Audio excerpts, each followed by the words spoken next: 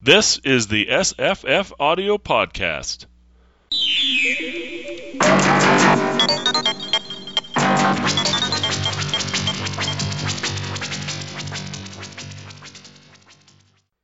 Today's podcast is a reading of Hansel and Gretel, collected by the Brothers Grimm. It runs 16 minutes. It's read for us by Julie Davis, and we will be discussing it afterward. Hansel and Gretel. Near a great forest, there lived a poor woodcutter and his wife and his 2 children. The boy's name was Hansel, and the girl's Gretel. They had very little to bite or to sup, and once, when there was great dearth in the land, the man could not even gain the daily bread. As he lay in bed one night thinking of this, and turning and tossing, he sighed heavily and said to his wife, "What will become of us? We cannot even feed our children. There is nothing left for ourselves." "I will tell you what, husband," answered the wife. "We will take the children early in the morning into the forest where it is thickest. We will make them a fire, and we will give each of them a piece of bread. Then we will go to our work and leave them alone. They will never find the way home again, and we shall be quit of them." "No, wife," said the man, "I cannot do that. I cannot find it in my heart to take my children into the forest and to leave them there alone. The wild animals would soon come and devour them." "Oh, you poor fool," said she, "then we will all 4 starve. You had better get the coffins ready." And she left him no peace until he consented. "But I really pity the poor children," said the man. The 2 children had not been able to sleep for hunger, and had heard what their stepmother had said to their father. Gretel wept bitterly and said to Hansel, "It is all over with us." "Do be quiet, Gretel," said Hansel, "and do not fret. I will manage something." And when the parents had gone to sleep, he got up, put on his little coat, opened the back door, and slipped out. The moon was shining brightly, and the white flints that lay in front of the house glistened like pieces of silver. Hansel stooped and filled the little pocket of his coat as full as it would hold. Then he went back again and said to Gretel, "Be easy, dear little sister, and go to sleep quietly. God will not forsake us," and laid himself down again in his bed. When the day was breaking, and before the sun had risen, the wife came and awakened the 2 children, saying, "Get up, you lazy bones. We are going into the forest to cut wood." Then she gave each of them a piece of bread and said, "That is for dinner, and you must not eat it before then, for you will get no more." Gretel carried the bread under her apron, for Hansel had his pockets full of the flints. Then they set off all together on their way to the forest. When they had gone a little way, Hansel stood still and looked back toward the house. And this he did again and again, until his father said to him, "Hansel, what are you looking at? Take care not to forget your legs." "Oh, father," said Hansel, "I am looking at my little white kitten who's sitting up on the roof to bid me goodbye." "You young fool," said the woman, "that is not your kitten, but the sunshine on the chimney pot." Of course Hansel had not been looking at his kitten, but had been taking every now and then a flint from his pocket and dropping it on the road. When they reached the middle of the forest, the father told the children to collect wood to make a fire to keep them warm, and Hansel and Gretel gathered brushwood enough for a little mountain, and it was set on fire, and when the flame was burning quite high, the wife said, "Now lie by the fire and rest yourselves, you children, and we will go and cut wood, and when we are ready, we will come and fetch you." So Hansel and Gretel sat by the fire, and at noon they each ate their pieces of bread. They thought their father was in the wood all the time, as they seemed to hear the strokes of the axe, but really it was only a dry branch hanging to a withered tree that the wind moved to and fro. So when they had stayed there a long time, their eyelids closed with weariness, and they fell fast asleep. When at last they woke, it was night, and Gretel began to cry and said, "How shall we ever get out of this wood?" But Hansel comforted her, saying, "Wait a little longer till the moon rises, and then we can easily find the way home." And when the full moon got up, Hansel took his little sister by the hand and followed the way where the flint stones shone like silver and showed them the road. They walked on the whole night through, and at the break of day they came to their father's house. They knocked at the door, and when the wife opened it and saw that it was Hansel and Gretel, she said, "You naughty children, why did you sleep so long in the wood? We thought you were never coming home again." But the father was glad, for it had gone to his heart to leave them both in the woods alone. Not very long after that there was again great scarcity in those parts, and the children heard their mother say at night in bed to their father, "Everything is finished up. We have only a half loaf, and after that the tale comes to an end. The children must be off. We will take them farther into the wood this time, so that they shall not be able to find the way back again. There is no other way to manage." The man felt sad at heart, and he thought it would be better to share one's last morsel with one's children. But the wife would listen to nothing that he said, but scolded and reproached him. He who says A must say B too, and when a man has given in once, he has to do it a second time. But the children were not asleep, and had heard all the talk. When the parents had gone to sleep, Hansel got up to go out and get more flint stones as he did before, but the wife had locked the door, and Hansel could not get out. But he comforted his little sister and said, "Don't cry, Gretel, and go to sleep quietly, and God will help us." Early the next morning the wife came and pulled the children out of bed. She gave them each a little piece of bread, less than before, and on the way to the wood Hansel crumbled the bread in his pocket and often stopped to throw a crumb on the ground. "Hansel, what are you stopping behind and staring for?" said the father. "I am looking at my little pigeon sitting on the roof to say goodbye to me," answered Hansel. "You fool," said the wife. "That is no pigeon, but the morning sun shining on the chimney pots." Hansel went on as before and strewed breadcrumbs all along the road. The woman led the children far into the wood where they had never been before in all their lives.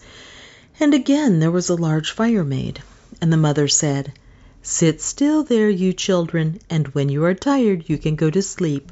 We are going into the forest to cut wood, and in the evening when we are ready to go home we will come and fetch you." So when noon came, Gretel shared her bread with Hansel, who had strewed his along the road. Then they went to sleep, and the evening passed, and no one came for the poor children.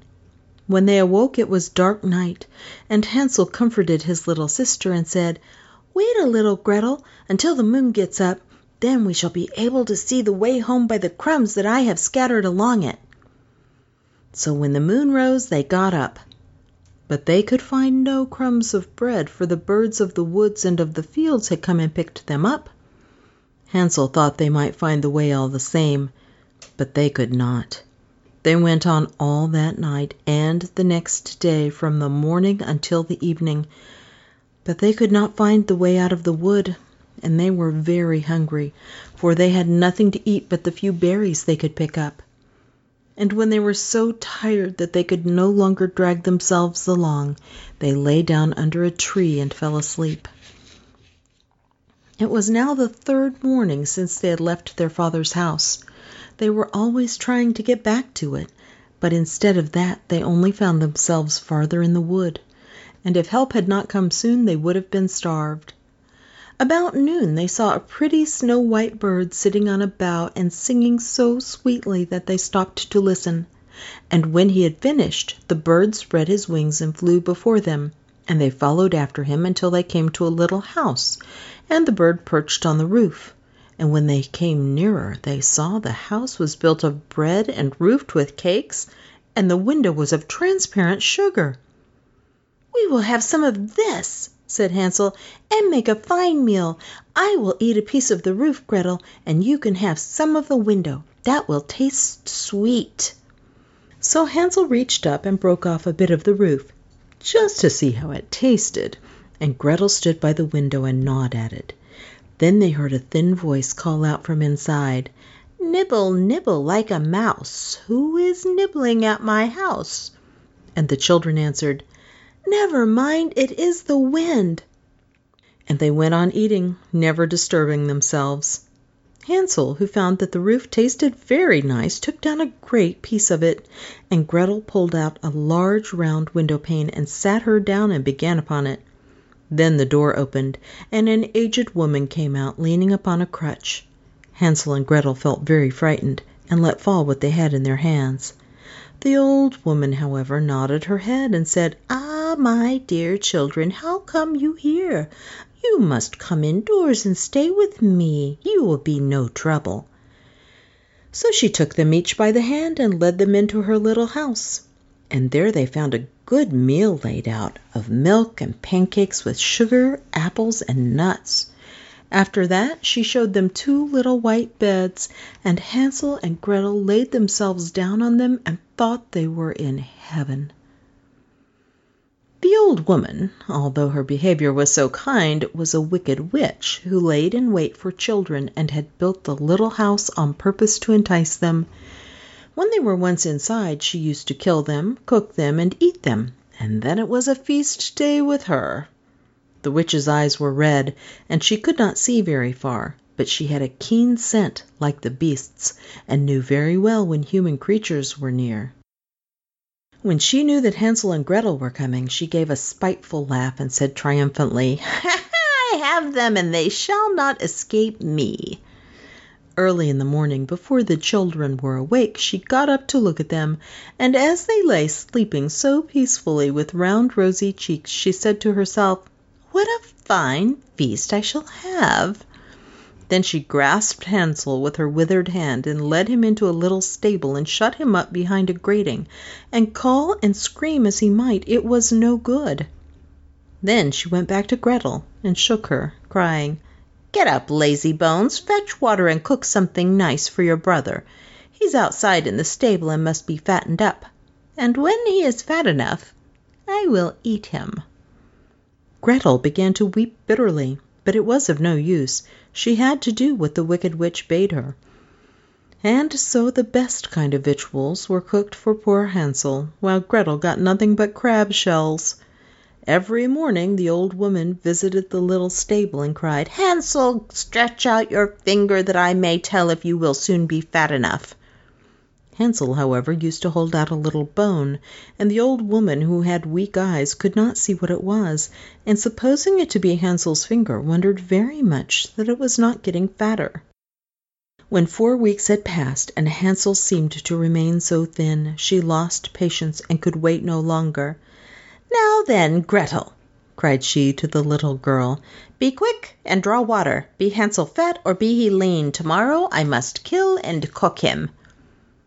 Oh, what a grief for the poor little girl to have to fetch water, and how the tears flowed down over her cheeks. "Dear God, pray help us," cried she. "If we had been devoured by wild beasts in the wood, at least we would have died together." "Spare me your lamentations," said the old woman. "They are of no avail." Early next morning Gretel had to get up, make the fire, and fill the kettle. "First we will do the baking," said the old woman. "I have heated the oven already and kneaded the dough." She pushed poor Gretel toward the oven, out of which flames were already shining. "Creep in," said the witch, "and see if it is properly hot, so that the bread may be baked." And Gretel, once in, she meant to shut the door upon her and let her be baked, and then she would have eaten her. But Gretel perceived her intention and said, "I don't know how to do it. How shall I get in?" "Stupid goose," said the old woman. "The opening is big enough. Do you see? I could get myself in." And she stooped down and put her head in the oven's mouth. Then Gretel gave her a push so that she went in farther, and she shut the iron door upon her and put up the bar. Oh, how frightfully she howled! But Gretel ran away and left the wicked witch to burn miserably. Gretel went straight to Hansel, opened the stable door, and cried, "Hansel, we are free! The old witch is dead!" Then out flew Hansel like a bird from its cage as soon as the doors opened. How rejoiced they were! How they fell on each other's neck, and danced about and kissed each other! And as they had nothing more to fear, they went over all the old witch's house, and in every corner there stood chests of pearls and precious stones. "This is something better than Flintstones," said Hansel as he filled his pockets, and Gretel, thinking she also would like to carry something home with her, filled her apron full. "Now away we go," said Hansel, "if we can only get out of the witch's wood." When they had journeyed a few hours, they came to a great piece of water. "We can never get across this," said Hansel. "I see no stepping stones and no bridge."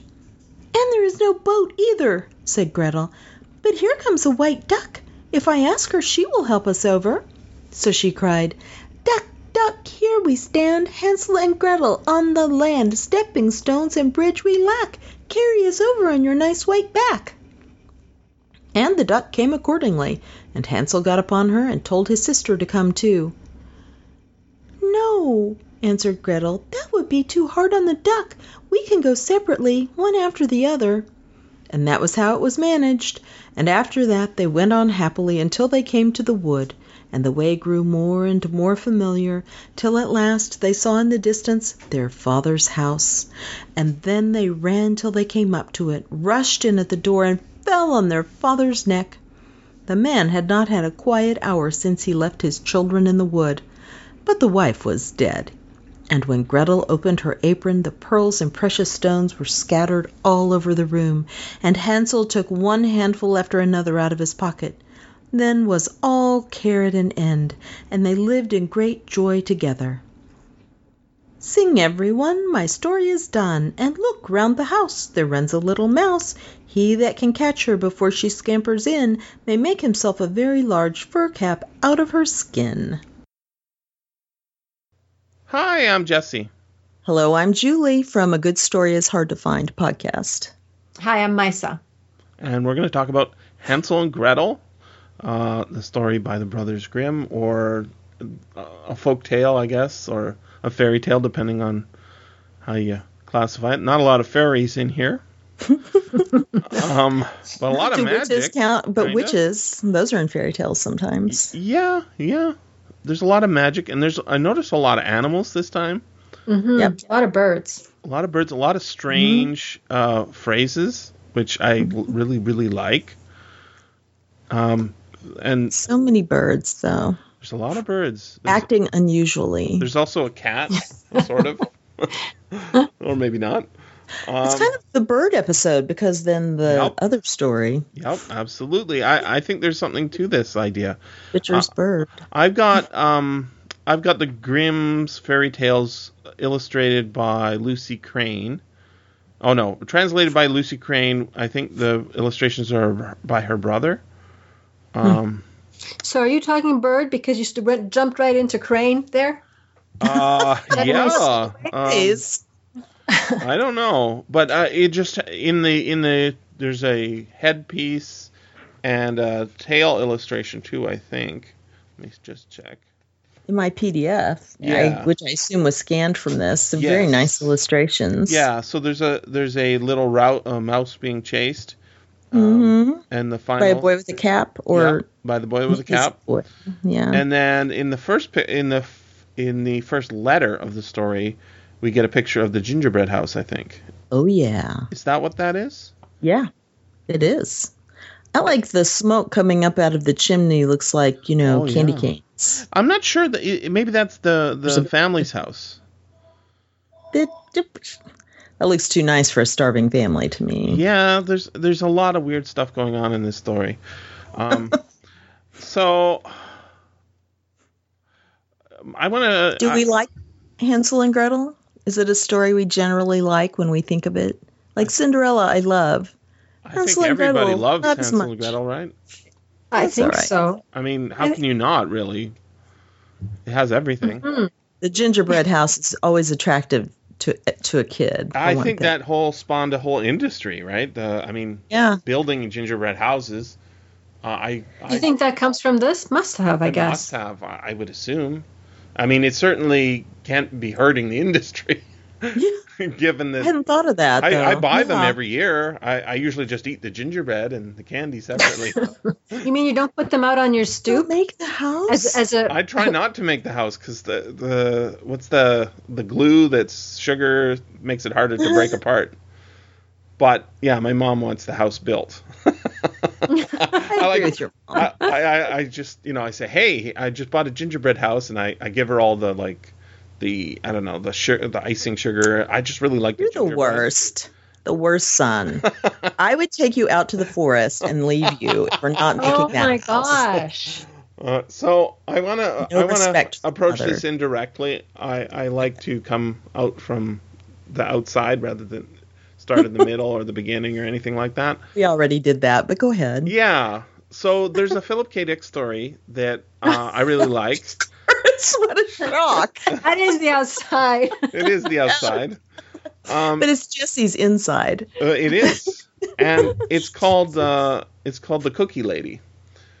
Oh. And it's a fantasy, an urban fantasy or suburban fantasy, because it's set in the suburbs, and it's a Hansel and Gretel story without Gretel, and it has a very bad ending, as in for the boy.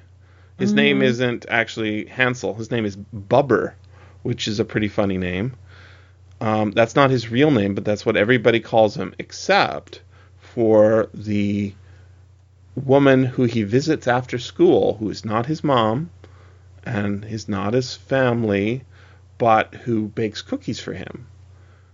And Philip K. Dick. Exactly. For shame. And I didn't immediately recognize it as a retelling of Hansel and Gretel without Gretel, until I noticed that all the street names that are mentioned on his way home from school or to this lady's house were all named after trees. There was like Pine Street and Elm Street, and I'm like, and clever. And so that made me think about why are the two stories so different? Because she's not really a regular witch. She doesn't eat him, right? Instead, she seems to have discovered this power to absorb the life energy of. So she basically sucks the life out of Hansel, or Bubber in this case, who's a fat little boy who loves cookies and likes to stop at this old lady's house who makes cookies for him. She doesn't even have a TV. She just bakes cookies and has him read to her. And then when at the end of the story he's walking home, she is in her bedroom looking at herself in the mirror, and she's sort of absorbed his life energy so that she is young and beautiful again. And as he's walking home, it's harder and harder for him to get home. The wind is blowing, and he grabs onto a lamppost, and eventually the last scene is the parents saying, "Boy, that wind's really blowing," and then they hear a sort of a brushing against the door. They go to answer the door, and there's just a tumbleweed there. Aww. And so it's kind of like a horrible version of Hansel and Gretel. It really makes me think of Hansel and Gretel in a different way. Yeah, because he's kind of recognizing from what you're saying and connecting it to the original story. He's kind of saying you have to have help. Yeah, you can't be on guard and alert on your own. And that does make me think of it differently, because both the children are contributing at different times to the welfare of the whole. I mean, the two of them together. Yeah. They're saving each other as much as they can. Yeah, and they do take turns at that, right? Yeah, they do take turns. Gretel makes a bigger transformation, though. She's maybe a little wiser, and he's a little cleverer, if those are two different terms, right? But before we move on, that's the same story as a Deep Space Nine episode with that same story too. Yes, there I haven't seen that so long. I love it though. Cisco's son, as a writer, this woman comes in and she's his muse. She's Jake's muse, and she gives him all kinds of fantastic stories. And as he writes, she sucks the life energy out of him. That's funny. I didn't remember that one. Yeah. I guess his father saves him. I don't remember. Yeah, probably his father saves him. Yeah. He's it must an only be. child, Who else would right? save him? The captain. Yeah. The commander. Yeah. Ben Yeah. Sisko. It's Cisco. Yeah. Yeah. But he doesn't have any brother or sister to help him, right? He does not. Yeah, No. he's an only child. I think they really, I mean, given how few children we see in the Star Trek universe, I think they're suffering from, sort of a depleting population. There's one in Star Trek Next Generation, right? There's one in Deep Space Nine. Voyager has 0. The kids are really... and ostensibly... It's got a little girl. Yeah, In right. Voyager, there's a little girl? Naomi. Right, there's Yeah. the little... Right. Well, and I would say for most of those, there shouldn't be any children at all. Not Deep Space Nine because people are living there, but the other ones, they're actually ships of exploration or war or whatever. They're no place for children there. You should be doing something else if you're going to have kids. It's just a fluke that allows children on ever. Wow. That's why they had to get rid of Wesley as soon as possible. Well, As soon as possible. Just hear me on this. I think it was bad writing is what the problem was there. Yeah. That too. I've listened to all of, I can't remember his name now, Will Wheaton. Will Wheaton's podcast on the subject. He's now at peace with it, but poor guy. Yeah, he didn't have all the best episodes. It's true. No, he's thrilled, but he was so wounded that people hated him. But then he grew up and went, oh, I get it. I could turn this into an industry. Yeah, and I have. And I have. Think about it. So we did talk about the birds. I want to talk about the cat. So he says, "Oh, father," said Hansel, "I'm looking at my little white kitten who is sitting up on the roof to bid me goodbye." And then the wife says, "You young fool," said the woman, "that is not your kitten, but the sunshine on the chimney pot." We have that scene repeated again on the second journey, but it's not cat. It's a pigeon, he says. It's right? a pigeon. Yeah. Yeah. So why aren't they eating the cat and the pigeon? There's a Too good fast question. for him. Or maybe they did. Maybe they did. Maybe that's why there's no cat the second time. Yeah, you fool. That's not your cat. We ate your cat last night. What do you think? I didn't tell you. The screeching is horrible when that happens. My. But I have to say, when I first was reading the story, I was going, how does he have a kitten when they have nothing to eat? I don't understand. But of course, a cat would be useful because it would kill rats and things. So prevent. Which you could also eat. Yes. So because if it was a good cat, it would bring them home. This is a kind of a strange story for modern kids, I think. I mean, there hasn't been a time in my life where we went for a sustained period of time without food, you know. But there's been hours. That nobody can imagine this, because me either. I've never gone without food like this, but it doesn't mean you don't enter into the story. Well, I mean, to say that is to assume that you can only understand a story that you're familiar with all the physical pieces of, in which case no one would understand any of this except possibly the gingerbread house that some people don't put together for their dear old parents. Well, you can understand it, but I think that it was a lot more tangible when it was written. Like it was. Yeah, totally. A possibility. There was a famine in Germany.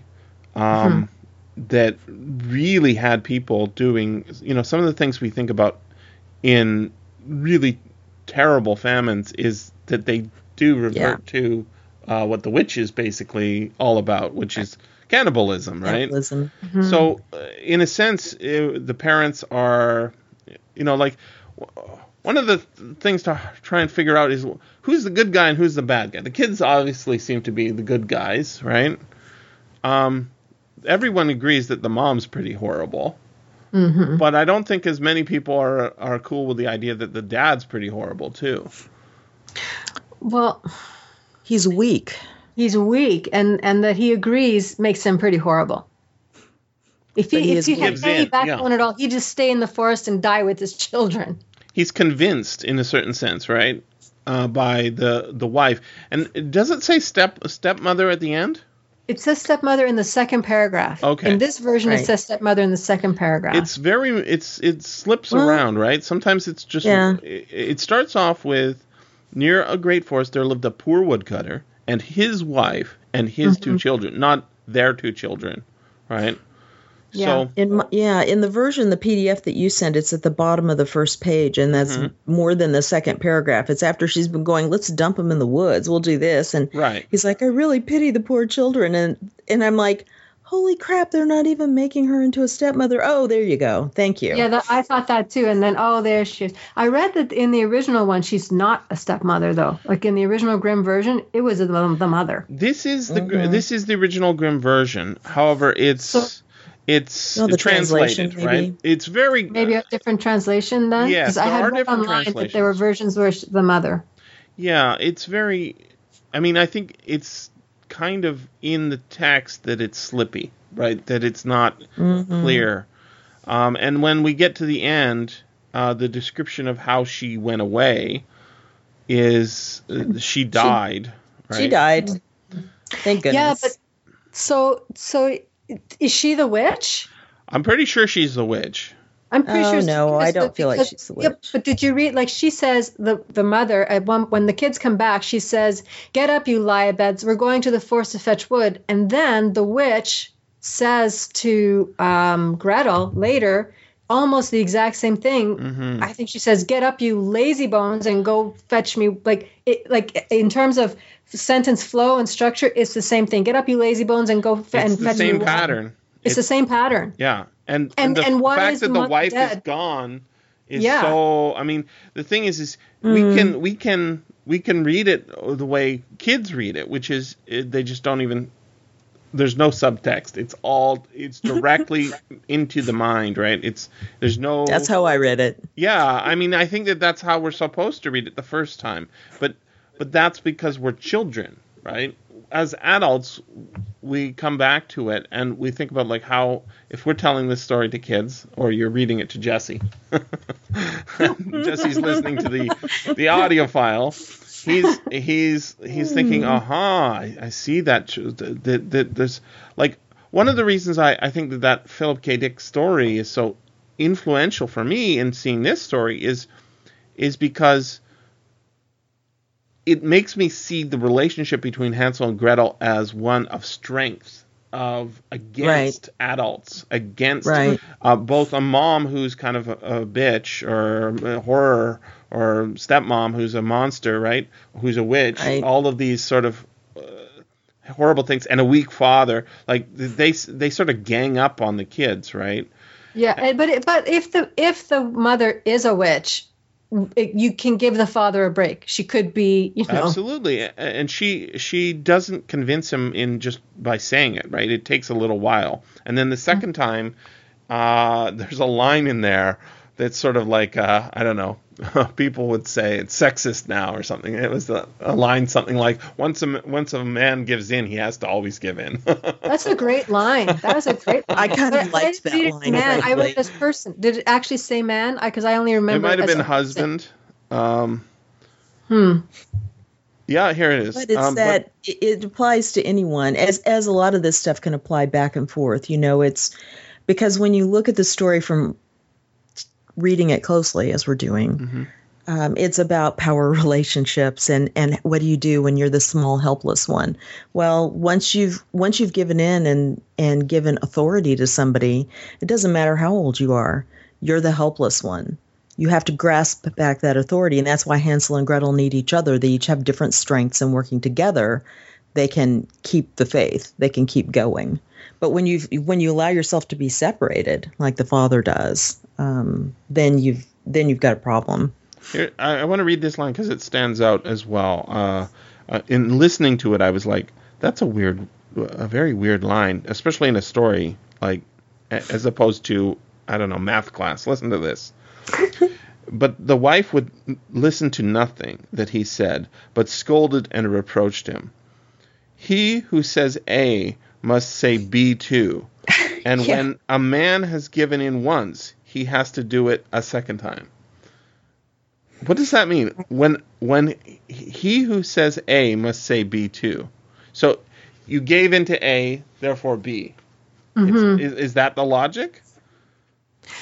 I think that's interesting because I pulled out the same line, and in the version that I have, it says if a man yields once, he's done for, and so because he had given in the first time, he was forced to do so the second. Mm-hmm. So the one that I have is much more concrete. Like here it is in your face. Right. Yeah.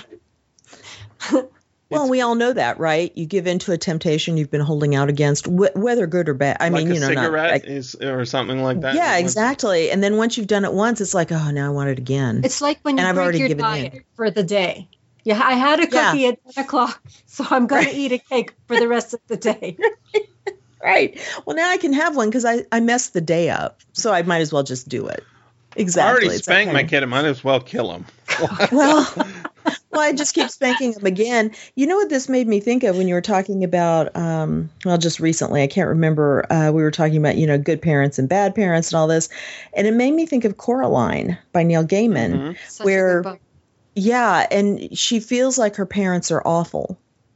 And then she goes to this world and discovers the nice monster, essentially, who's going to seemingly give her what she wants. And she tries to fight her. Right. She tries to fight her way back. Right? Her parents are gone. And she's like, holy crap, they weren't as bad as I thought. Now, this story isn't that, but it's another look at the whole idea of how do children see their parents? How do parents relate to their kids? When are they supporting and when are they not? And what do we understand? It's just interesting all the ways everybody kind of takes this base story and looks at it, because sometimes, as we discover, the people who seem to be offering you the nicest, most wonderful things actually don't have a single good thing in mind for you at all. It's the weak father who's actually the best if you can get him out from under that malign influence or find a way to negate it. I like that idea of thinking of the story that way. I hadn't really ever thought about this story much, except when I was a kid, to go, ooh, what would that gingerbread house be made out of? Because we all like that. I mean, that's the part that we all understand, right? We all understand whether it's a cigarette or a cookie or a gingerbread house or I don't know, that extra book that I won't have time to read for 2 months, but I want it now. I think I want to connect this up to, like, what's this? What are these Hansel? Not all of these stories. The Grimm brothers books. What are they for? What's the purpose? And I think there really is purpose to them. And I was like, well, how do these stories originally get into people? I think it's like, at the end of the day, right? The kids need to go to sleep. This is my experience with these kinds of stories. You tell them a story, and that gives them something to chew over while they sleep, right? And you can make the story longer if they're not yet sleepy, but you can.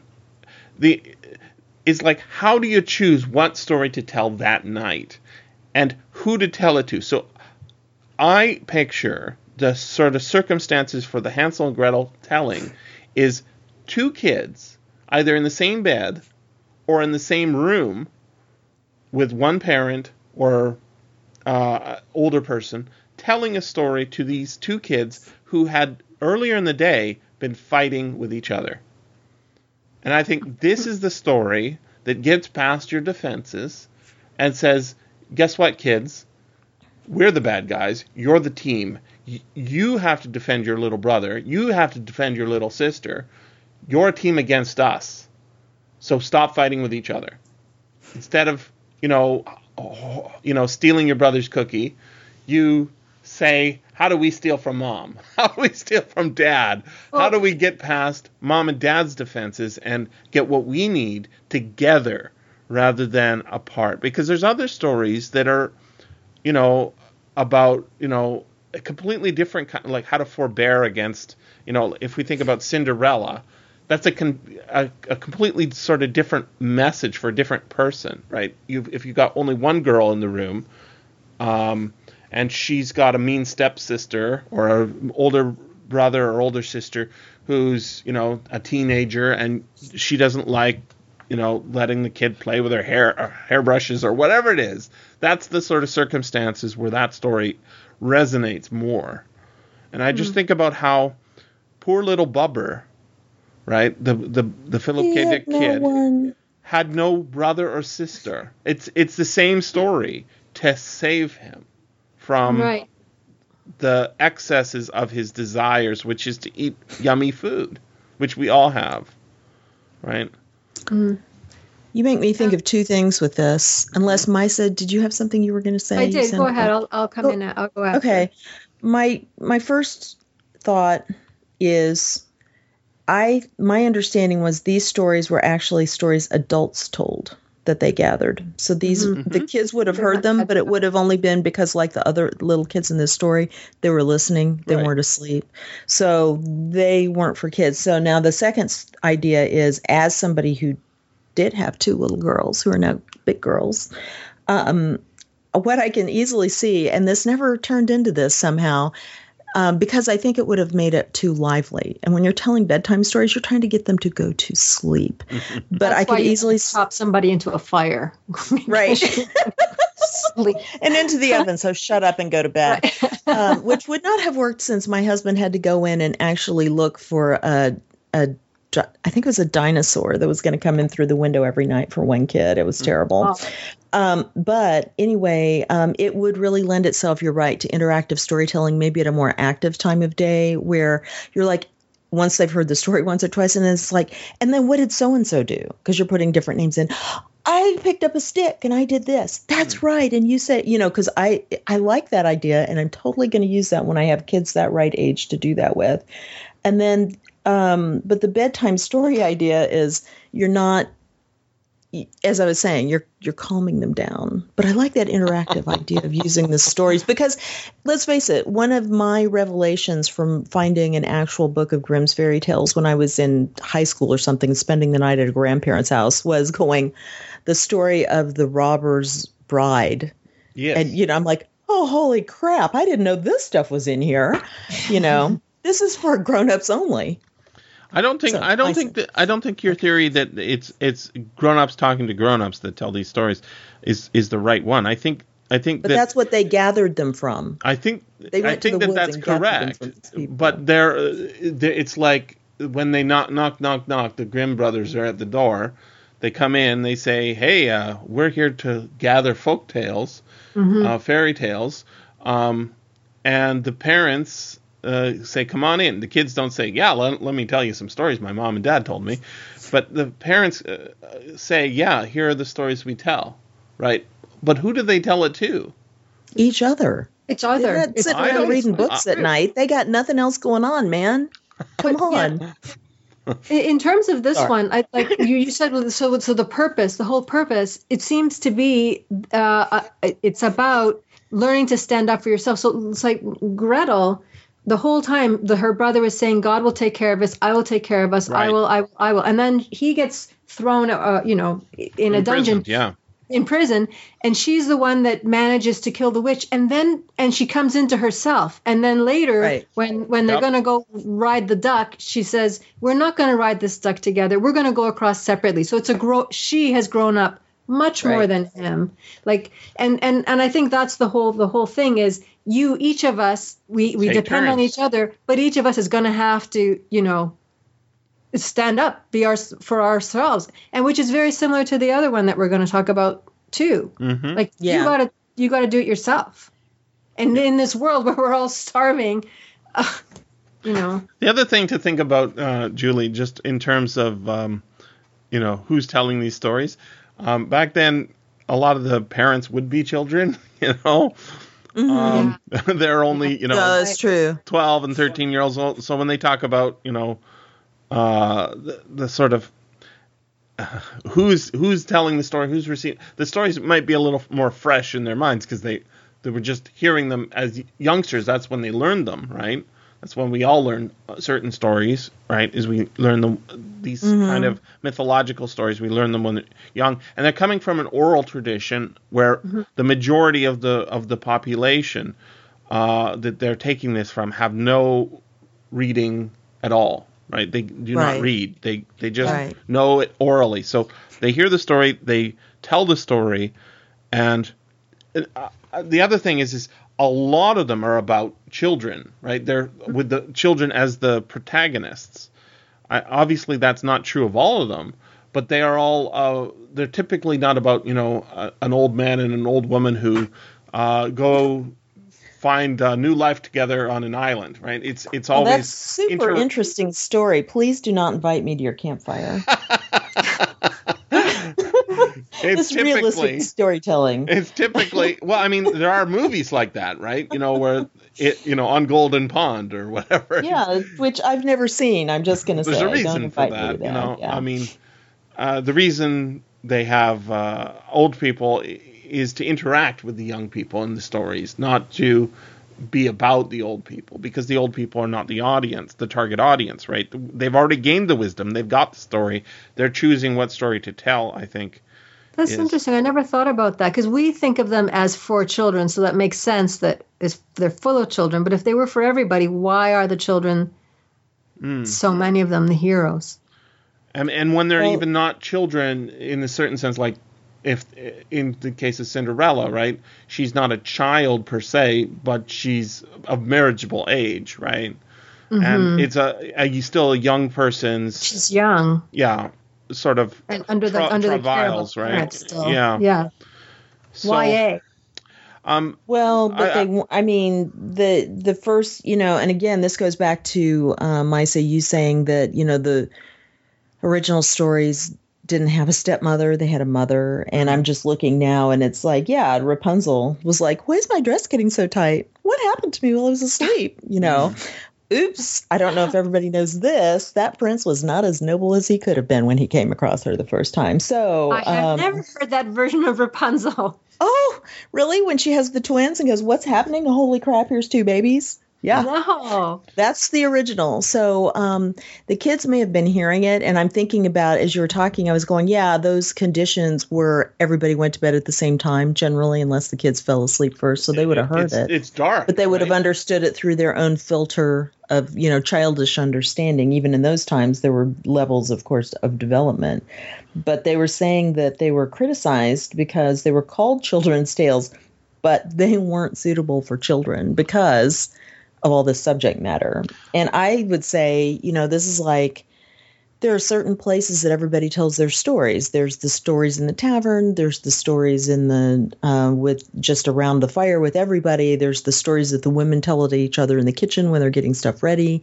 The kids may be on the edges of it. And there are some stories, Hansel and Gretel, why not? Could be absolutely that. But I also think that when you have no other entertainment, this is as good a story as anything, especially when you really believe in witches. Well, because it's also a warning to the parents. I think witches are real in a certain sense, right? They're kind of person, right? Right, but not, you know what I'm saying. The witch that has the gingerbread cottage, right. That could happen. And when these stories are being told, that's a thing you could come across, absolutely. Although I always found the talking animals in Grimm to be interesting. Was it Falada, whatever her name was, the horse whose head was nailed above the gate, and all that kind of thing. Well, give advice. The children have a certain magic too, right? Gretel says, "But here comes a white duck. If I ask her, she will help us." So she cried, "Duck, duck, here we stand, Hansel and Gretel on the land, stepping stones and bridge we lack, carry us over on your nice white back." I had a theory that actually once you start questioning things, you can go a little crazy, but I had a theory that the house that they found is not actually at the end of the story is not their father's house, just as the house in the woods is not their mother's house. The house that they return to is not the house they started at, because there's no mention of crossing a bridge or crossing a water. No, there isn't. So how did they went a long way around apparently to get. That's what I assumed, is they were just wandering. It's a symbolic came crossing, at it from another angle. And getting on the duck's back. There's a line in here about the kids being a silly goose. I think that was the witch calling her Gretel a silly goose, right? Yes, right before she puts her in the oven. Right. So the theme of the birds is really important, I think. And it's hard to explain exactly how it's connected, but one of the ones I think Eric pointed out to me at one point, Eric Rabkin pointed out that the birds are fed by Hansel on the second trip. Yes. Right? So it's not actually. It doesn't say, the animals of the forest, like the squirrels and I don't know whatever else animals. It's the birds of the forest and the glade and the waters that come and eat those breadcrumbs that he's left behind. They make the sacrifice of these breadcrumbs, feed the animals when they're starving, and they're rewarded.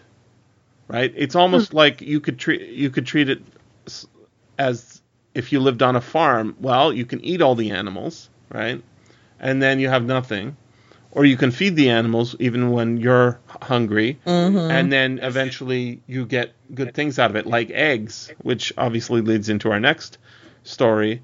But I just think it's really striking how the first time he leaves the white stones or the glinting flints, right? Out, and that saves them. And the second time you think that it doesn't save them either. But Gretel puts the duck under a spell, kind of, or at least reminds the duck of the reward that they have. I guess the kids don't know how to swim. And they return, and then there's a final line about, this is so weird, like, why is this in here? The final little rhyme. And Gretel opened her apron, and the pearls and precious stones, which, where did those come from? The witch. That was is that from all the food that the witch? Is that from the food that the witch ate from previous visitors? Right? I don't know. Oh, maybe. Yeah, maybe. Right? I mean, where does that... where do dragons get their treasure? I don't know. It has to be from somewhere, right? And when Gretel opened her apron, and pearls and precious stones were scattered all over the room, and Hansel took one handful after another out of his pocket, then was all care at an end, and they lived in great joy together. Sing, every one, my story is done, and look, round the house there runs a little mouse. He that can catch her before she scampers in may make himself a very large fur cap out of her skin. A very large fur cap out of the skin of a mouse. Very strange. I almost didn't read that because it's like, pretty weird. I don't think this goes with this. I think they just stuck it in there to fill the page up. I think I treat it like it's a distraction on purpose, but I don't know if that's maybe there's something else to it, because the animals in here are pretty weird. The relationship, right? Mm-hmm. And the relationship between humans and animals, and the house. Like, if we know the iconic image of the gingerbread house, but when the kids come to the house and they start eating it, the witch calls from within, "Hey, what's going on up there?" And the kids say, "Oh, it's just the wind." Nibble, nibble, little mouse. Who's nibbling at my house? Right. So, when I think about what the kids are doing there, they're doing what kids do, which is, cost the parents money. They eat us out of house and home, is that line, right? And the stepmother is saying the exact same thing. The kids we're starving to death, and you want to keep the kids? Are you crazy? Blah, blah, blah, blah, blah. Fine, let's take them out in the woods, right? They go out in the woods, they get rid of the kids. When the kids come back, they're okay until the next famine comes, right? Mm-hmm. And the next wave of the famine comes, they take them out again into the woods, give them the same thing. The first time they go out, they're sleeping by a fire. The second time they go out, they sleep under a tree. The father's a woodcutter, I guess, is the idea, right? No fire for you. And then the third time they're sleeping, it's in the witch's house, under the roof, not made of wood, but made out of candy. And everything in the house, right? Isn't the glass made out of candy? Mm-hmm. Yeah, the windows are sugar. So there's something like, also like, I think of, when I was a kid and I want some candy, and I say, I want some candy. And he said, we can't afford endless candy, Jesse. You can have candy when there's time, when we have money for candy. We don't have money for candy, so you can't have candy. And I'm like, I don't care about money. I want candy. Stop talking about money. right? There's something to this idea of like the witch is a hoarder, but she hoards the things that she doesn't even want to eat. She doesn't want to eat the children. She doesn't want to eat the candy that her house is made out of. She doesn't want to eat the pancakes or whatever. Was it pancakes? Right. It's something Pancakes. like that. Right. She makes Delicious this pancakes. the house made of food has food within it that they also eat. Right. And Gretel's eating the roof.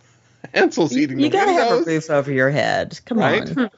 And then when they go, hey, listen to this. Nibble, nibble like a mouse. Who is nibbling at my house? That's why I said that earlier. Yeah, so that mouse. Yeah, okay, duh. I'm getting it now. Oh, Gretel, I'm sorry. Later on, the boy gets all the best food, right? Yeah, which when you were talking about dropping the breadcrumbs and feeding the birds, and then that reminded me of this, and now he's being repaid almost. Right. But in a kind of horrible way, right? In a horrible way. But it's a repetition though. And then when the witch says, "Get up, lazy bones." She's talking to Gretel. She's becoming thin, right? Why? Because she is only eating the shells of crabs. Where do you get those in the middle of the forest? Got nothing but crab shells. Like, can you live on the shells of crabs? What's going on? I guess just like what's left over or something. After a glacier, I think. That's pretty. Yeah. I think we're thinking too much. Is right. But this is very much like that story you were talking about. So if she really wants to eat children, maybe it is about their energy and their youth and all of that to make herself young and again, not just eating to eat, but eating to ingest their everything about being about children. Yeah, and so if we do make the thesis that the wife, the stepmother, is the witch, the getting them out of the house is not just to keep the man and make new babies, right? Right. It's for that. It's to turn them into meals for her in her house made of food, right? Mm-hmm. So that gingerbread house is not just like a sign to children in the forest, come eat me, but it's also a sign of her wealth and disinterest in making babies, right? Mm-hmm. Just there's something about immortality maybe going on in there. Well, that's the thing about eating children, makes you immortal. Yeah, it's a pretty amazing story, isn't it? It is. Yeah, and I was just thinking about the father because I was like, no matter who's telling or listening to the story, and I'm thinking back in the day because I told and listened to this story. I didn't think about it this way. So you have to be able to pay attention, but it's also the cautionary tale to the parent who is going to do what the greatest obvious pressure of the world says, and that's the wife going to get rid of the kids. It only makes sense to do this. Well, he loves his children. He's not had a day of peace since he left them in the woods. So he's going to suffer no matter what. Now, he's lucky because they're resourceful children, and they come back and they make everything wonderful, which I guess is part of the lesson that you're talking about, right, Jesse, where, But I was just thinking of, this is that encouragement to everyone, but especially the people who have some ostensible power. You got to do the right thing. In the long run, it will pay off. The other thing is the parents, in most of these stories, and this one in particular, parents don't get any names. Right, all the other animals in the forest, even the witch doesn't get a name. They're all just the witch, the mom, the stepmom, the father. Hansel and Gretel have names. So unless your kids are named Hansel and Gretel, in which case you might change the names of the characters in the story, the whole point is, so in Cinderella, her name really is just a description of what she looks like, right? Mm-hmm. Or even in the case of Rapunzel, the same thing. It's a sort of a metaphor. Well, it's the lettuce that the mother wanted that the husband went and stole from the witch's garden. Yeah. Yeah. So those names are there to indicate that who the audience is. The wish fulfillment of not only did we get to eat lots of candy, we brought the things that can be converted into food. Right, which is money, the thing that the father cares about. Oh yeah. right? So the kids are the heroes. And I totally just picture the two kids who were fighting previously in the day getting told this story, and then the father goes away, or mother, grandmother who's telling the story, goes away, go downstairs, they tell their other kinds of stories, whatever they are, about horses or cows or whatever they are, or two old people About who move away brides. to an island, whatever it is. And upstairs, you're saying that this is a story that'll get them riled up rather than. But I think upstairs the kids are mulling over the story. Maybe they're talking about that candy house, but in the background, sinking in, is the idea that we're on the same team, and that if we cooperate and work together, even when mom and dad are fighting and fighting against us, we can be on the same team, and in the end, we'll be the ones to show them by getting all those jewels, right? The lesson gets past your defenses. Well, the lesson is that you beat the scary, awful thing that's trying to get you. That's the big lesson. And then you get back home. Everything's safe. Everything's wonderful. That's how a kid would play it. Right? Because when you watch little kids playing all those games, those are the kinds of games they play. And for that very reason. Better than your parents, too. Yeah. You don't just come back safe. You come back ahead, better. I win. But I would say, in this story, but I would say in terms of kids really playing it, kids don't usually think that way unless the parents have got a bad relationship with them somehow. They made their parents proud, and everybody's happy together again. There's a lot of bad relationships in Brothers Grimm, right? And sometimes we can treat that as just I'm mad at mom right now, or I'm mad at dad right now, but typically there can't be just two positive parent relationships, because the only characters in the story have to be ones that do a job, is my theory for these folk tales, right? They're there for a reason. If there's no reason for that character to be there, they're not mentioned, because they're so washed by the river of conversation over hundreds of years when people are telling these stories. Only the important things remain is the idea, I think. Right. And taking it that way, I think this is a pretty well-polished stone. Mm-hmm. Well, that's a lovely metaphor, Jesse. The river stones washed. I love that. Nice. With some duck feet paddling above. You scoop it out while you're riding the back of the duck. Very well. Well, the polished stones. It's a flint. No. Pearls. No. That's the pearls. This has been the SFF Audio Podcast. Please join us at www.sffaudio.com. All right, I'm ready. You guys ready? Ready. Yep. Okay. Julie, I don't think you have any means of recording, right? I do not. Yeah. Sorry. So if we go bad, we go bad. That's all we can do. Oh, well. We'll sharpen us for another time. Yeah. We'll just have to have fun talking. That's too weird. I don't get That's it. insane. That's like having an actual conversation with humans. I can't do that. There has to be a recorder going. Well, just pretend it's recorded, and then when you look later, we'll be surprised one way or the other. All right. Here we go.